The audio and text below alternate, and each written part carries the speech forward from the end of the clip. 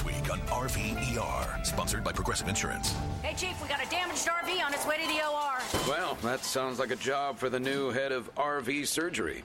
Wait, are you promoting me? Congrats, Martinez. Doctor, that RV's flatlining. Well, that sounds like a job for the new head of nursing. So you're just promoting everyone now? Yeah, kind of looks that way, doesn't it? When your RV really needs saving, Progressive has you covered. See if you could save with a leader in RV insurance. Progressive Casualty Insurance Company and affiliates, covered subject to policy terms. Well, greetings, imagination connoisseurs, and welcome to this, issue 2 of the Weekly Hero. I'm, of course, Robert Meyer Burnett, and I am joined with the peerless Chris Carr. Peerless? Peerless? I have no peers? You have no peers. You're above them all. Whoa. That's going to go straight to my head. You're above me, certainly. Aw, I feel like we're equals. No. You're much better than I am. Oh, well, I still love Just you. do a voice. What kind of voice do you want? Do a high-pitched, serious voice. A high-pitched serious voice. Something kind of like a Yzma kind See, of thing. Something up in here. I can't do that. I mean, I can't do you it. can You're mess better around than me. with it. See, you're peerless. Oh, thanks, bud. But this is the second issue of the new iteration of the Weekly Hero, and it is very, very exciting to be here with you. We are going to talk about the issues of last week, and as we've had time to ruminate over these issues, we're gonna get into what we thought now that we've had a bit of time to digest things. Absolutely. And of course, the first thing we want to talk about is the writer that was announced for the Kang Dynasty. Jeff Loveness, he was also the writer of the upcoming Quantumania, and he is a veteran of Rick and Morty. Yes. Now, I think he's a great choice to write this. I mean, not having seen Quantumania yet, but obviously that's where Kang becomes a big player in the MCU. Mm-hmm. You know, Rick and Morty, despite that it's comedic, it does have a lot of really interesting science fiction concepts that are done quite well on the show. Oh, for sure. It also gets really dark, and there can be some heartstrings moments, too, on Rick and Morty that are just interrupted by a belch. Totally agree. Yeah. And I think that in itself makes the choice of writer pretty exciting. Would you concur? I concur, my esteemed colleague. I think this is a really smart choice because if you're going to deal with somebody who has multiple personas, I mean, how many Ricks are there? We have the Council of Ricks, which is essentially your Council of Kangs. Yeah, where do you think they got it from? Yeah, let's call a spade here. You got to pull from literature sometimes. So I really think this is an excellent fit because I'm a proponent of Rick and Morty being one of the smartest bits of writing out there. Sure, sometimes the humor gets more blue, crass, but the science jokes on that show, the pop culture jokes on that show, I mean, they are just untouchable. And so I'm really excited to see how Loveness is going to bring that kind of humor and that kind of satirical edge and just that kind of rapier wit to this franchise. No, I agree. I mean, you know, there's nothing wrong. People sometimes say that humor in the MCU is like, oh, it's too funny. Yeah. But I think that the world is both very dramatic and also very funny. I mean, soldiers obviously are known for their dark, sardonic humor on the battlefield. There's no reason why you can't do that. And smart humor is the best humor. Exactly. And I think that Rick and Morty, like you said, even though they can have belch jokes in the middle of a heady sci-fi concept, I do think that that's kind of, I mean, when you're dealing, first of all, with Ant-Man and the Wasp and Kang, even though you could take that very seriously, but why would you? It's Ant-Man and the Wasp, that has cultivated smart humor in the MCU, and then having multiple Kangs or whatever Kang is going to do, and the way Jonathan Myers is playing him, I mean, it's not like he's without humor. No. All kinds of table jumping. I'm here for it. I am too. So I think this is actually a great choice. I mean, obviously, Marvel, they've made these choices because they've liked the work that has been done previously. Mm-hmm. He's new to the MCU with Quantumania. Clearly, they liked what he did, so... Absolutely. It's a vote of confidence for that film.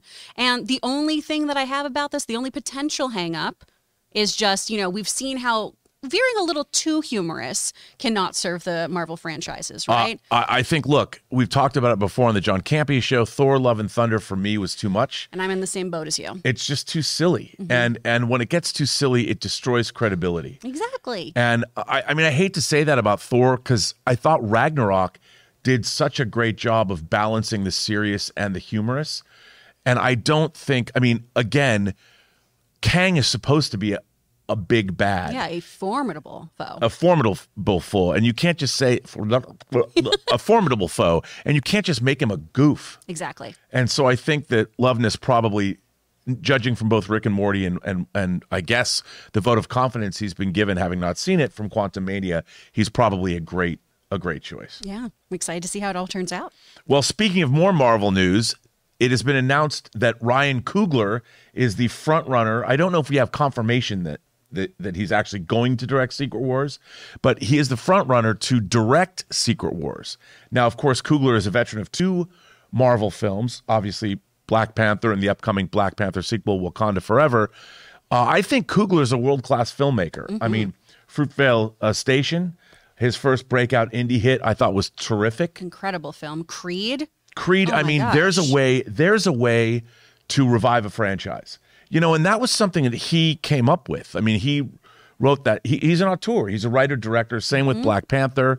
It's going to be really interesting to see where Wakanda Forever goes or what it provides. But it's, again, a huge film dealing with multiple nationalities, maybe at war. We don't know. Yeah, it looks like there's a UN crisis from the trailers. And so it's a big movie with a lot of characters, and that's what you have with a Secret Wars film. You've got a massive ensemble cast. I mean, I don't think there could be a bigger ensemble cast in a Marvel movie, bigger than Endgame. I mean, I would imagine. So you feel confident that he's able to take on the mantle of directing Secret Wars? I do. I mean, the proof will be in the pudding of Wakanda Forever, right? Because that looks incredible, but that's a trailer doing its job, right? If a trailer makes me go, ooh, I don't want to see this, the trailer's not working. But we've seen time and time again, too, trailers that looked fantastic and then things were just kind of dead on arrival. Do I think that's going to happen here? No. I trust Coogler so much. This cast is incredible. I am wondering how the film itself is going to pan out with the lack of T'Challa in there and how that's being handled. We're going to see that all. My big concern, too, is, he's an auteur. And how is a film going to be without him and Michael B. Jordan? Because he's been able to get so much wonderful stuff out of How Jordan. do you know it's without Michael B. Jordan? That's fair. I mean, but Who he knows? died. I mean, I know no one's ever perma-dead in the Marvel Universe, typically. No. But, I mean, that seemed like a very permanent death. Of course, there's all kinds of things that could happen. The supernatural's involved in the Marvel Universe. Medical marvels are involved in the Marvel Universe. But I'm wondering if we'll feel that absence, though. Since we're already down a king, I'm wondering if we're going to miss Killmonger as well. Well, I would imagine, and I could see this happening, that maybe there's some kind of a flashback sequence that Killmonger was involved in something that later comes to pass in this film.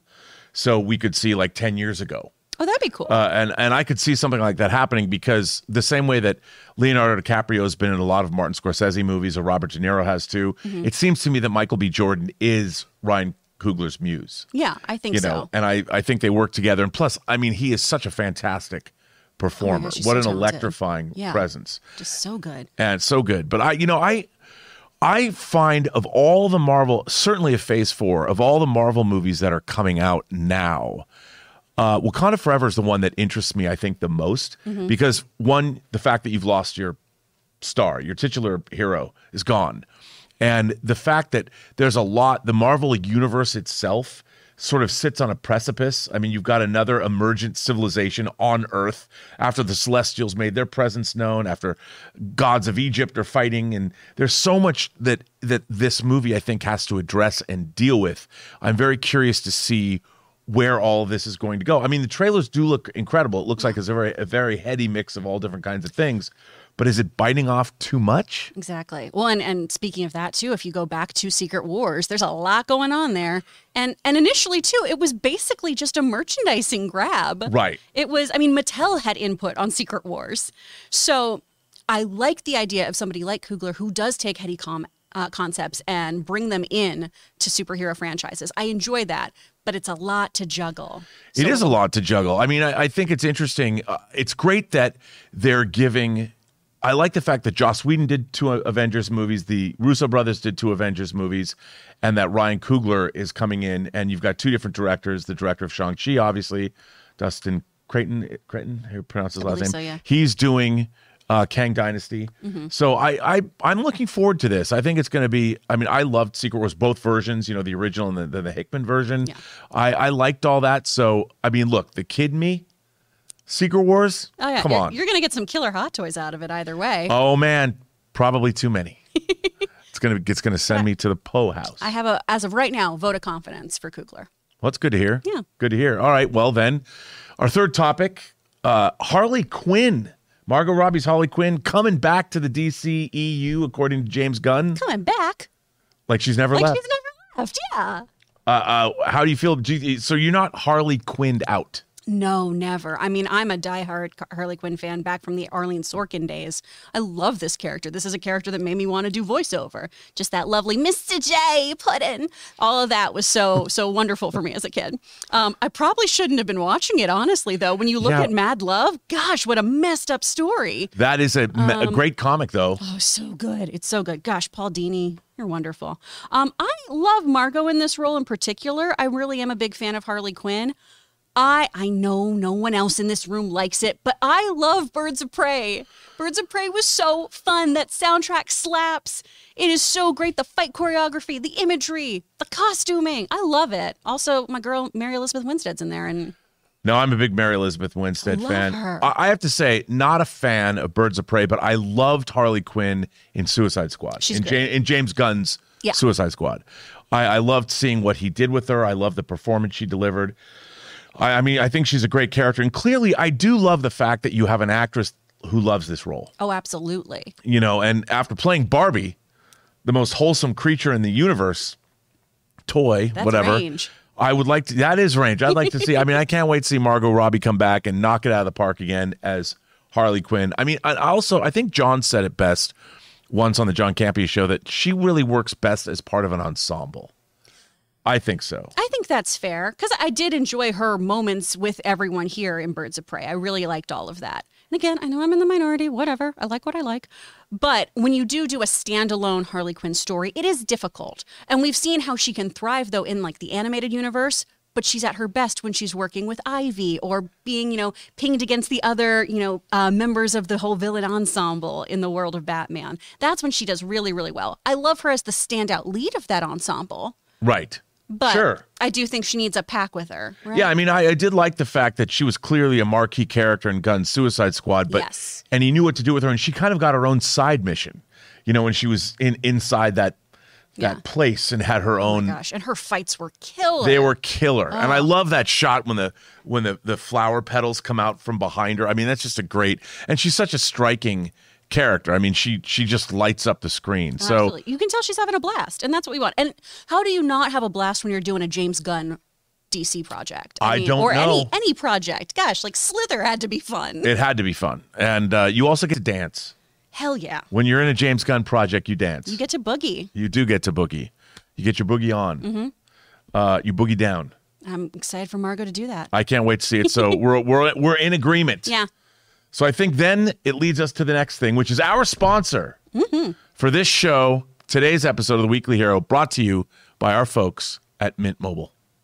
Hey guys, we want to thank the sponsor of today's episode, Mint Mobile. Mint Mobile offers premium wireless starting at just $15 a month. And now for the plot twist. I'm just kidding, there isn't one. Seriously, Mint Mobile just has premium wireless service from $15 a month. There's no trapping you into a 2-year contract or opening the bill to find these crazy fees. There's no luring you in with free subscriptions to streaming services that you'll forget to cancel and be charged full price for. I used to dread opening my phone bill every month because every time I was opening it, it was like playing roulette. I never knew what the actual price was going to be, and it always seemed to get higher. But not with Mint Mobile. Mint Mobile gives you the best rate whether you're buying for one or a family, and at Mint, families start at 2 lines. All plans come with unlimited talk and text, plus high-speed data delivered on the nation's largest 5G network. And if you're worried about the complication of switching things over, don't. Use your own phone with any Mint Mobile plan and keep your phone number along with all your existing contacts. So guys, get premium wireless from just $15 a month and no unexpected plot twists at mintmobile.com/Campea. That's mintmobile.com/Campea. Seriously, you'll make your wallet very happy at mintmobile.com/Campea. Well, clearly our friends at Mint Mobile are fans of comic books because they sponsored this week's episode of The Weekly Hero. And that brings us to, well, the mysterious part of this show. Chris and Rob have issues. We have issues, like a lot of issues. We've got so many issues today. So many issues. I mean, and sometimes they divide us. Sometimes they bring us together. Mm-hmm. Sometimes they're topical. Sometimes I think she's crazy. That's fair. Like Harley Quinn. Yeah, I have a lot of that energy. I bring a lot of that to the table. I like knowing I'm not wrong. But I think this week we have a great topic to discuss. Yes. Obviously, it was announced strangely, oddly. I mean, there is a new Constantine film in development that is a direct sequel to 2005's Francis Lawrence directed Constantine, starring Keanu Reeves, who was very, at the time, controversial because he wasn't, as you said, anything like the comic character. He wasn't anything like Sting. He didn't look like Sting at all. He wasn't English, wasn't blonde. Frankly, I think he could have drank and smoked even more. I mean, that's what I like from my John Constantine. Well, it takes us back to, I have always loved this character of John Constantine. And to me, he was one of the cornerstone characters when DC created their Vertigo imprint. Yes. That was started mostly as a horror label that, of course, branched out. But coming off the pages of Swamp Thing, that was not yet a Vertigo comic. Yes. But during Alan Moore's run of Swamp Thing, Alan Moore created this character as a British, basically a London-based warlock. Yeah. Like, literally, he was told to incorporate Sting. This is really part of it. So in Swamp Thing number 37 is when we first get John Constantine in the mix, where he's this kind of blue-collar warlock. Right. And he is our first, detective who does paranormal studies, which is really, really fun because obviously this has spanned so many other things. X-Files, the Dresden Files, all the files came from this. This debuted in 1988. It was Jamie Delano and John Ridgway doing the art on this, which is so fun. And Jamie Delano had worked with Alan Moore, was chosen to do the first run here, Hellblazer. This first compilation is Original Sins. And Alan Moore helped pick out Jamie for this job, basically. Jamie has a lot of political commentary from the 80s in here, which is really fun. We meet the Freemasons. There's environmental issues. There's all kinds of wacky shenanigans. Ley lines, the fear machine. Yes. I mean, I was a huge fan of this comic. I loved it so much, and it really leaned in. I mean, this is a dark, horrific comic. It was the comic. first time I realized that the lead of your story doesn't have to be morally good. Oh, no. And he was not beyond sacrificing people to achieve his goals. Exactly, which sometimes were for the greater good, but often were to save his own skin. Absolutely. And this hard-bitten character was, and let's be clear, in the comics, he's John Constantine. There's even the panel, I don't remember, he says Tyne in it, and correcting somebody. But in the movie, it's Constantine, which they carried over to the Legends of Tomorrow and to the TV show and everything. The TV show, but in Sandman, it was corrected. The Sandman audio drama took back John Constantine, and then Joanna Constantine has been used for the Sandman TV series. And this is one of the things that, Neil Gaiman, among so many other English writers, really cut their teeth on. This is how we got Garth Ennis. This is how we got Grant Morrison. Grant Morrison, excuse me. So many people came from working on the Constantine series. And this is the cover of issue 1. And you can kind of, this cover really does sum up the feel of what this comic, this comic did not shy away from the violence, the sex. And also there was a lot of stuff going on in British horror at the time. Clive Barker was an emergent talent with the Books of Blood, and later, yesterday, Hellraiser celebrated its actual 35th anniversary. I went to a special screening of that and Hellbound Hellraiser 2. So British horror was really on the upswing, and it was all, an answer to the punk rock Thatcher-esque era of England. So it was, Guinness soaked, cigarette smoked. It was just, I love this character. Now, he's been around for now a long time. There are various iterations. There was a new 52 version of Constantine, and it has been, but these first issues, getting into this comic, it is really, if you like your horror dark and hard, this is a hard-bitten horror character. Well, and you guys mostly know too, I am not a horror movie person. This is how I can get down with the spooky. Because I love horror comics. Wait. You love horror comics, but not... Because it's the actual seeing the action of a lot of things that messes me up. The brutalization of people in real time really freaks me out, I can put this down. I can take a lap. And also, a lot of times, this is so supernatural and so otherworldly that I can honestly just disassociate from it because it's a demon in America being exorcised. It's demon blood infusions. It's that kind of stuff where it's that wouldn't happen. I don't think. I don't believe in no ghosts, so I feel okay about That's this. interesting. I'll buy that because.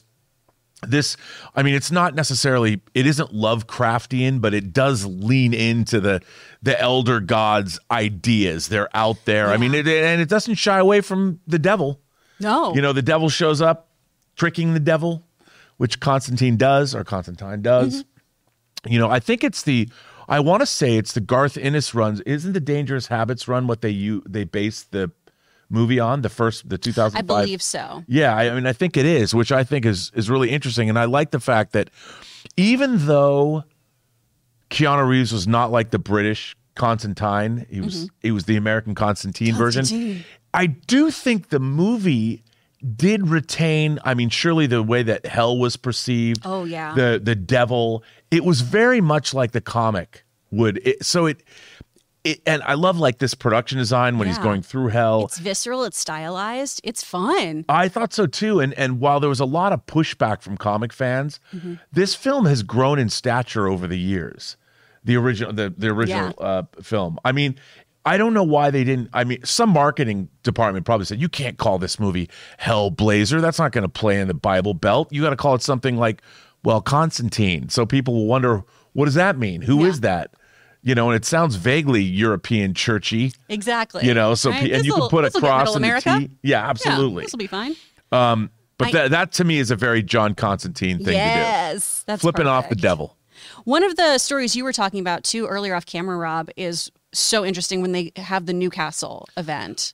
Well, that was his big That's the big overarching one. He couldn't get over it. Yep. This horrible thing that happened in Newcastle, and they kept talking about it. I think the first year of the comic, they didn't get to that story. They just teased it. They kept saying something happened with a girl named Astral. Yeah, and this is the story for those of you who did watch the I believe NBC series with Matt Ryan. That was the story that they focused on a lot. They'd constantly talk about what went down at Newcastle, and then you finally saw it.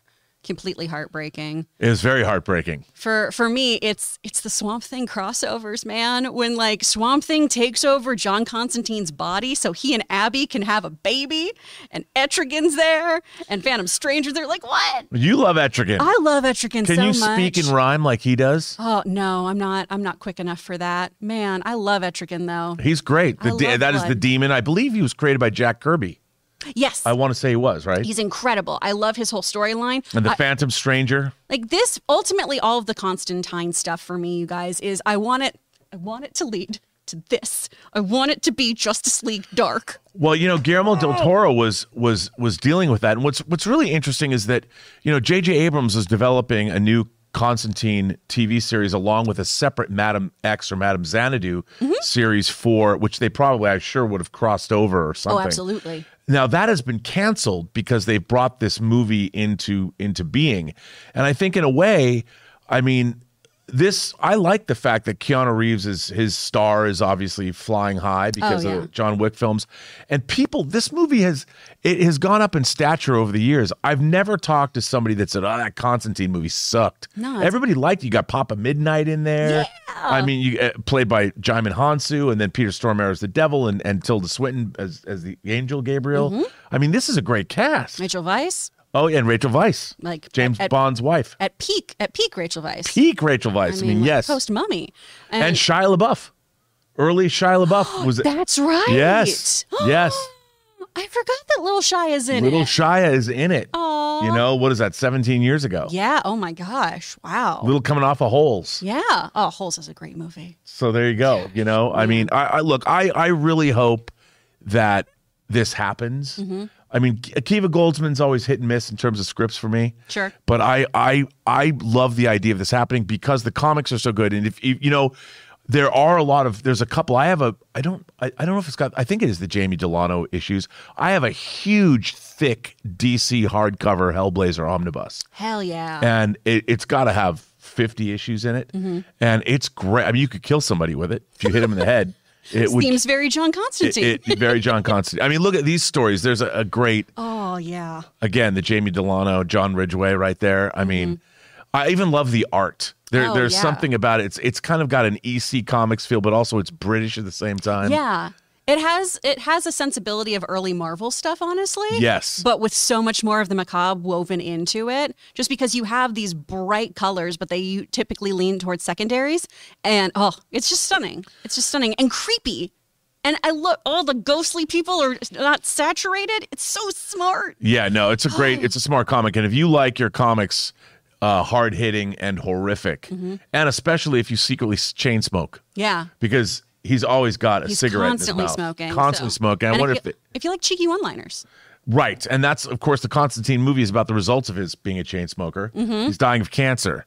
And it kind of goes from there. And he has to figure out a way, well, I guess I'm going to die. But he knows he's going to go to hell. Yeah. Which isn't something he wants to do. Oh, man. I loved that tagline for the movie, too, of like, hell wants him. Heaven won't take him. Earth needs him. Come on, man. I mean, what's wrong with that? That's what you need. It was great. As always, too, you guys, when we do these issues episodes, we really, really want you to go to your local brick and mortar comic book shop and go pick up some issues. Talk to us about them. Have your own hard opinions about these. Tell us if you think this is garbage. I hope you don't. I love it so much. But we want you to get out there and support local comic book shops because I know Rob is really passionate about physical media. I am very, very passionate about physical books. Me too. Oh, I am too. Yeah. So would you say that you and I are simpatico on Hellblazer, the comic? I think so. I think I would lean towards more of the Swamp Thing Etrigan stuff than you. More the more the DC universe stuff. Exactly. I love that ever-expanding stuff. But him as an isolated character, I think is always fun too. No, I agree. And for me, this comic hit me. I was reading a lot of dark fantasy novels, not just Clive Barker, but Graham Masterton, a lot of James Herbert, a lot of the British masters. And there's something, their horror, I like to call it damp, because it always seemed to be damp meaning outside, like on the moors, Okay, there we go. I knew you were going somewhere with things. There's Swamp a fog. There's a sea layer. There is a sea layer. There's something in the fog. There's horrible noises out there. You don't know what it is. It's like Stick to the Moors, like an American Werewolf in London. And that's what this is. It's also moist because there's a lot of bloodletting. That's very true. A lot of disgusting decay and grossness happening, which I always appreciate. Yeah. The scene where the page where the one demon with the tongue does the blood transfusion. Well, it's gross. But awesome at the same time. Well, Chris, it's nice to know once again we are simpatico, and the issues that we have don't seem to be a divisive thing between us. We got to find one that makes us just fight. Yeah, we'll do that because people want to see a cage match. That's true. I mean, I can't stay mad at you, but I'll try. That's good. I'm glad. Yeah. I can't stay mad at you either. Well, who can? Well, a lot of people on the internet, apparently. Oh, well, they're wrong. Thanks. And that brings us to the last segment of the Weekly Hero, the Hot Toy segment. Now, let me preface this by saying a lot of you have been looking at my Henry Cavill figure in front of Chris now, but and he's been out of focus for weeks, out of focus. So I decided, because people have asked, to finally give you what you want, people. And here is a close-up look at Henry Cavill, the hot toy from the Man of Steel version of Henry Cavill, the first of 4 Hot Toys Henry Cavill figures that exist. All right, we are back with another installment of our Hot Toy segment. And Rob, you got something that's kind of special to my heart, the thing people have seen on your desk for a while now. What do we got today? John, I must get 2 or 3 messages every day about this figure because he's always out of focus. People are like, can we see this figure? Why can't we see him? Well, now you can. This is the first of 4 Hot Toys Henry Cavill figures. This is actually the Man of Steel figure, the actual original Man of Steel figure. And if you look, John, look at the detail on the costume. The texture, the raised S.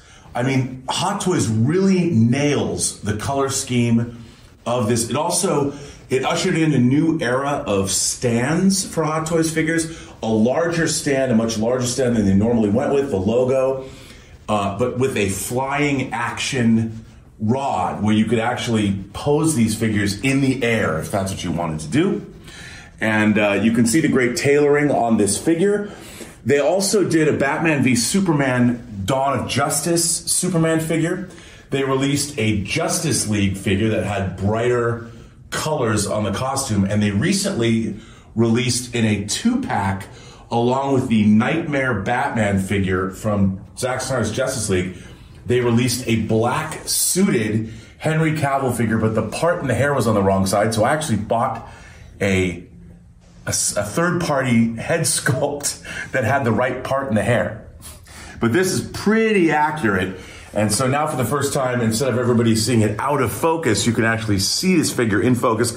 I love this figure. I think it shows Hot Toys did 3 figures from Man of Steel. They did Zod, they did Jor-El, which you have. Which is one of my favorites that I have. And they did Superman Henry Cavill. They never did a Kaora figure, which I really wanted to have that female Hot Toy to fight Superman, but they never did that. What would you say is your favorite aspect of this particular figure? Because like you say, we have it on your desk every day on the John Campus Show. What do you think is the one aspect of this one that really stands out? Well, I really love, like, if you look in here, look at the fact that they're able to recreate this piping and also, like, the gold and the dark, all the different aspects. They really do a fine job in here. That is really tough to duplicate at scale. Yeah, the texture of it's incredible. It's incredible. And you know, the head sculpts, this is a 12-year-old figure. The head sculpts have gotten a lot more sophisticated, but I still think this is a great figure. It looks impressive on the desk. And I also love the cape. This cape is amazing. Which, of course, in the movie, I think 95% of the time that you see the cape in the movie is actually CGI. It's actually and what I do like about this cape is it's a little longer, because when you see him on the ice before he takes off, it's kind of running. It's on the ground. So I don't know why I like that, but it looks great as the figure because it kind of hangs below his feet. And I love also how they are able. Hot Toys is really good about like recreating the texture in here. Of the cape stuff. Whenever they do that, I really do appreciate. They've done that on Thor before, and you know, it's just an extra added detail. This is why we love Hot Toys figures, John, because they look fucking great. All right, well, you picked a great one today for Henry Cavill's Man of Steel. All right, let's go back to the desk. Well, that is the Hot Toy figure of the day. By the way, he's going away. He's going bye-bye. He's coming off the desk. Oh no! And no, going to add something new. Ooh. I mean, we've been seeing Wolverine and Superman there. We thought that they would have announced Wolverine and Superman movies, maybe something going on. That didn't happen. So this represented hope on a number of different levels. That hope is gone. It was shattered. So I'm gonna bring up some new, more topical figures that we're going to have leading into the rest of the year. I know this isn't appropriate, but as somebody who's married to a Logan, I think it's really hilarious that my view is always just his cheeks with the little stand hoisting up his booty. Does that tell you something about your marriage?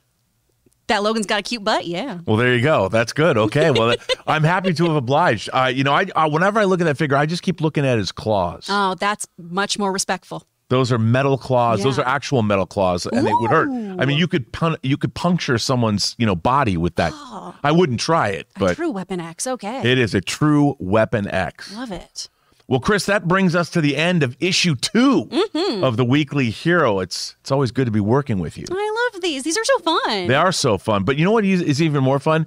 Your classes. Where can people find you on the web? Thank you, Rob.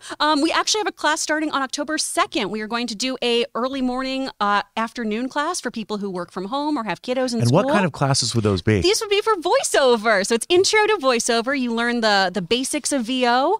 It's a 4-week class, 2 hours every time you come in each week. It's really, really fun. You can go find that through my socials. I'm at actor Chris Carr. Now, can you Instagram give us an and Twitter. example? Another example of your voiceover prowess?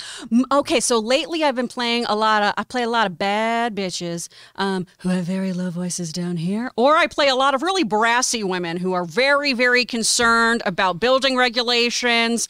They probably are wearing plaid. They're really, really straight and focused sharpshooters, okay? A lot of those. That sounded very Fargo. Thanks. I like that. I can get more into that, where I can see Russia from my house kind of thing, too, if we go into more of a Sarah Palin voice. Wow. Yeah. That's amazing. Thanks, bud. Well, I'm, of course, Robert Burnett, and you can find me on Instagram at RMBurnett, find me on Twitter at BurnettRM, or find me at Postgeek Singularity on YouTube or postgeeksingularity.com. But mostly, I'm right here with John Campy and the crew. So I want to thank everybody for watching this issue of the Weekly Hero, issue 2. I want to thank Jonathan Voico for producing this issue of the Weekly Hero. And I want to thank Ray Ora for sitting quietly and listening to us prattle on. And making sweet graphics. We love you, Ray. And of course, John Campia for making this all possible. So thanks, everybody. Like, subscribe, tune in next week and find out if Chris and I will really get at each other's throats or we will once again agree because we have issues.